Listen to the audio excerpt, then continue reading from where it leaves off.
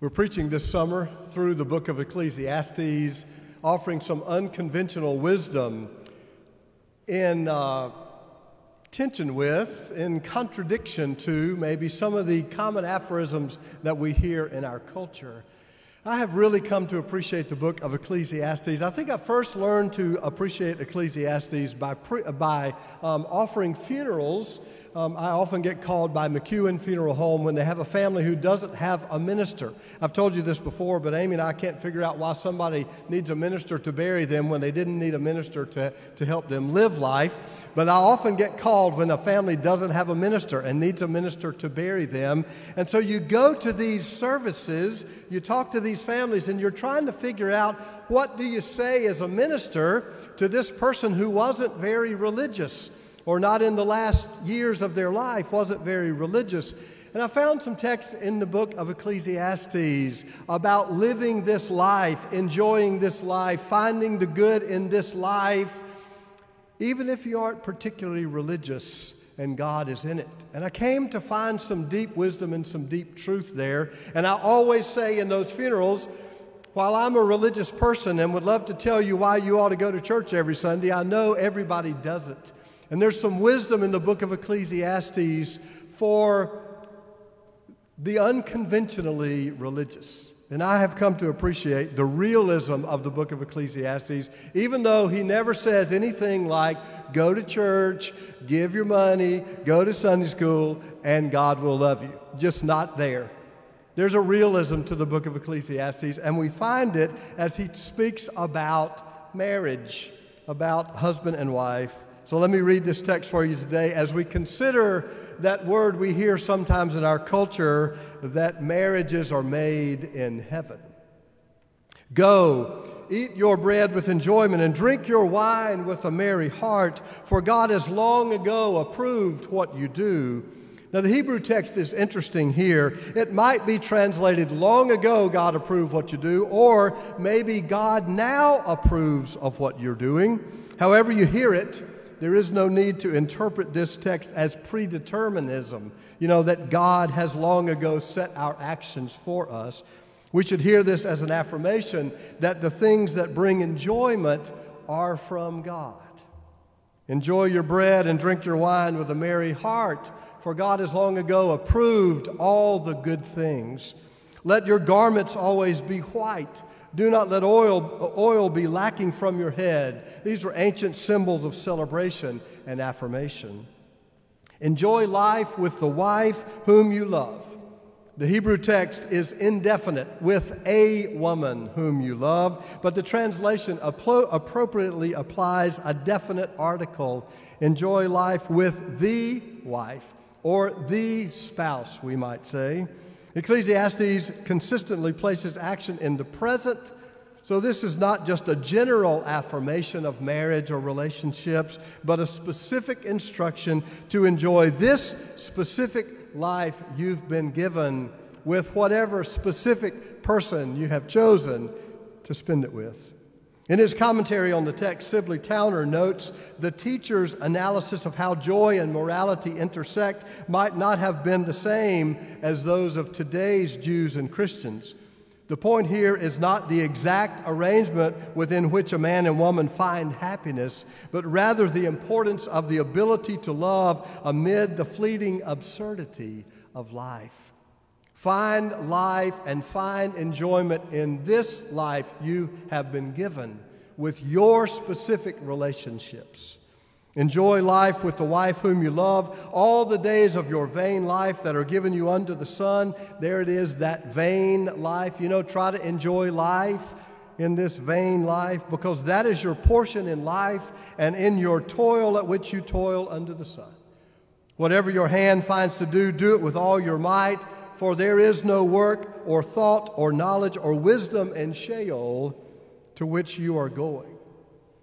There's an interesting discussion if you read the commentaries about the word Sheol, which is the place of the dead, and the developing theology of afterlife, resurrection of the righteous, Even within Judaism, you begin to hear hints of resurrection of the righteous, even within Judaism. But the writer of Ecclesiastes seems here to assume the more traditional Jewish theology of the day, that there is no resurrection, only death, annihilation, the end of existence when we die.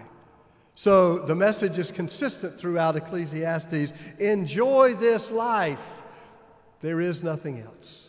Enjoy this life, and you will find God in it. You have heard the ancient story. Let us listen now for the word of the Lord. I started getting to know Rich Hodges a couple years ago, and he's going to come and play the guitar for us today. Rich is a web developer with Apollo Valves.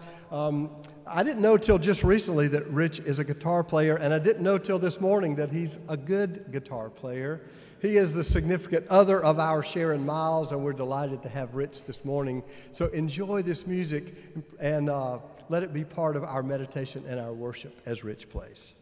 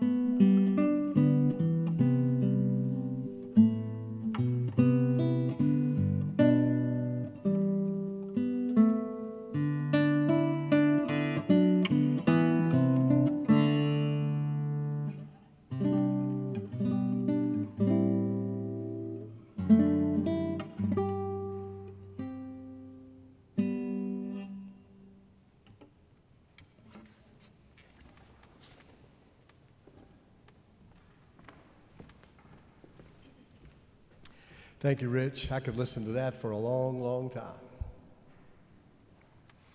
I had some recent conversation with a friend who was raised a Southern Baptist preacher's kid, just like I was.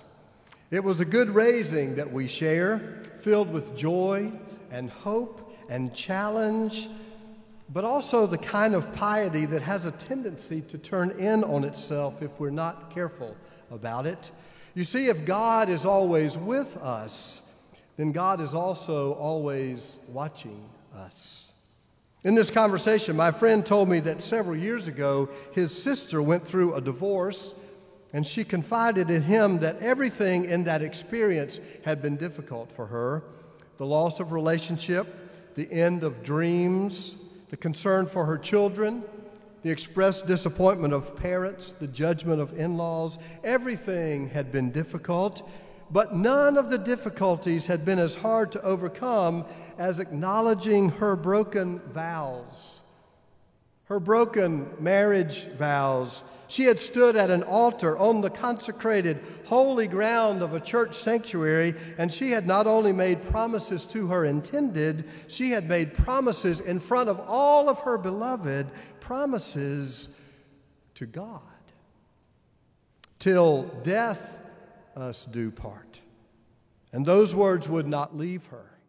She had failed. She had broken her promise. She had failed her spouse, her children, her parents. She had failed God. At least that's how it felt to her. And though she was working her way through the process, the forgiveness, the mending of relationships, the redreaming of hopes, she was having a hard time with the promise she had broken to God. Isn't that sad that in that moment, when she was wounded by the loss of so much in her life, the change to so many relationships, that the vows a woman made standing in the church she loved, promises to the God she loved, that it was actually God, or her understanding of God, that was keeping her from the healing she most needed. Isn't that sad? God is love. God is healing and wholeness and acceptance and forgiveness and a future of hope. But a young woman, this daughter of the church, could not move on in her journey of healing because of what she had learned about God and about marriage, if only in what was implied by the language we use in church. Till death us do part. She couldn't get over those words. She had broken a promise for life. She had failed. I've thought so much about those words since that conversation with my friend. The pressure that is implied, the anxiety we heap on, suggesting that all good marriages, all successful marriages, all godly marriages last a lifetime. Should we change those words in the wedding liturgy? That vow expresses an ideal. Should it instead speak more of what is real? I've wondered about that. And I wrote about this a couple years ago in one of my posts in Baptist News Global. That was a piece that received a good deal of response. I said, we speak of failed marriages, and we imply in that language that the participants are also somehow flawed. But I said, when a person dies, we don't say, well, she failed. Or he had a pretty good run, but he failed. No, we don't say that at all. We gather to celebrate and to give thanks for the life that was lived, for all the good that had been experienced, whether in 20 years or 5 times that. We tell the stories. We laugh and cry together. We give thanks to God for all that was good while it lasted. We celebrate life, and then we offer blessing for the new good that will come. Even though we know that nothing will be the same without her, though we will never get over losing him, nothing will be the same, everything will be different, but it's not failure, it's just life. In all its peculiarity and uncertainty and difficulty, death is part of life. They say all good things must come to an end. It's sad, and it's true. So why don't we say that of marriages when they end? No one failed, or we need not just imply that blanket guilt by the language that we use. Marriages sometimes just run their course in ways that no one could have predicted. Like our bodies, some come to an end before others do. But failed? I think not. It happens because of the language we use. We say that marriage is a gift of God, a holy estate. We call it a divine ordinance. We hail sacred marriage. We say marriage is made in heaven. And I guess because heaven is forever and because love never fails, then marriage should be till death us do part. Anything less is unsuccessful, unacceptable, ungodly. We mean well. I think we really do mean well, and I understand that the church has good intentions and desires. But like so much else that we say in our culture, especially maybe in our religious culture, there are unintended consequences of our words. Even with the best of intentions, we may be doing more harm than good. Now, to be sure, there may be nothing better than a good marriage. It is of God. I have no doubt of that. Now, of course, people need not be married in order to achieve their best, to fulfill what we believe is God's calling for the world. Some choose a single life. Others hope for a relationship that doesn't come. We need not suggest there is something implicitly wrong with people who don't get hitched. I'm not going to ask you to stand today if you've been married 50 years. They do that in some churches. I'm not going to give a prize today to the youngest of the newlyweds among us. None of that stuff, please. But when it happens, there may be nothing better. Amy and I are getting ready to celebrate 35 years together, and I don't mind telling you that I would be a lost ball in the high weeds without that girl, you know. I cannot imagine life any other way. I cannot imagine. Marriage may hold all that God hopes for the world, packaged in one concise and particular experience, though let it be said that the good that can be known in marriage can also be known through other experiences and other relationships. Amy and I say something like this in every wedding we conduct, so I want to just read for you my opening remarks from the homily Amy and I gave in the last wedding ceremony we officiated, which was the delightful wedding of Darren Gant and Katie Fine. I hope it's okay with them that I share this.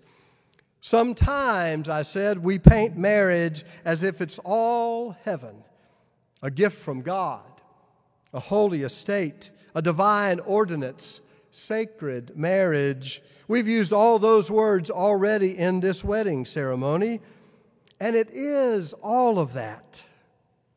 But how? What does sacred really mean? The strange biblical book of Ecclesiastes is part of the Bible's wisdom literature, but there is no conventional wisdom there. No easy platitudes or trite truisms. The writer is cynical about life, and he doesn't offer any sweet sentimentality about marriage either. Marriage is part of the same gritty reality as the rest of this life. Ecclesiastes says life is hard, and then you die. And marriage is not some escape from that. Marriage is situated right in the midst of life's toil and trouble. And the secret is not to be found in some heavenly bliss, but right here in the hard knocks of real life. Go, eat your bread with enjoyment and drink your wine with a merry heart. Enjoy life with the partner you love all the days of your vain life. Whatever your hand finds to do, do with your might, for you are going to die. Enjoy this hard life as best you can, and you will find God right here, right now, on earth, in the good times and the bad. That's the wisdom of Ecclesiastes. In that understanding, marriage is sacred precisely because you have to work so hard, you have to dig so deeply that we finally realize being human is as spiritual as it gets. Being human is as spiritual as it gets. The Bible says the two shall become one flesh because there is nothing that puts us so firmly in touch with spirituality as the touch of another human being. If marriage is not of God, two ordinary people sharing life and finding love, then nothing is. As the poet Ida Fassel said it, I fantasized two gloriously in love people on a Harlequin cover. Marriage was a list of beforehand things: dress invitations, cake, flowers, everything ticking off perfectly. Then I made it to the real thing. Both of us bending against the wind that gave my wedding veil no peace, holding hard to each other. At that point in every wedding ceremony, we say to every couple who stands there before us, looking them in the eye, speaking with all the joy and all the truth we can muster, welcome to the real thing. Welcome to the real thing. It's a good reminder for a married couple. What you're embarking upon here is a grand thing, and it's about as hard as it gets. Sharing life, mutual love, knowing and being known, the humility of such a depth of relationship, celebration, suffering, tears, laughter together. It's an equally good reminder if you're not standing at an altar or never will or find your relationship in other ways, life in this world, the world of hard knocks, the life we learn by doing it, the give and the take of relationships are the realest thing in the world. And in the grist of working together, sharing together, struggling together, of being right and being wrong, of forgiving and accepting forgiveness, in the grind of real life, the real world with all its ups and downs, the good and the bad, the bitter and the sweet, there we find God. Right here. Not over there somewhere. Right now. Not in some imagined future. In this world, not just in the next. This world is the realest thing there is. So standing in front of this altar today, let me remind you all, welcome to the real thing.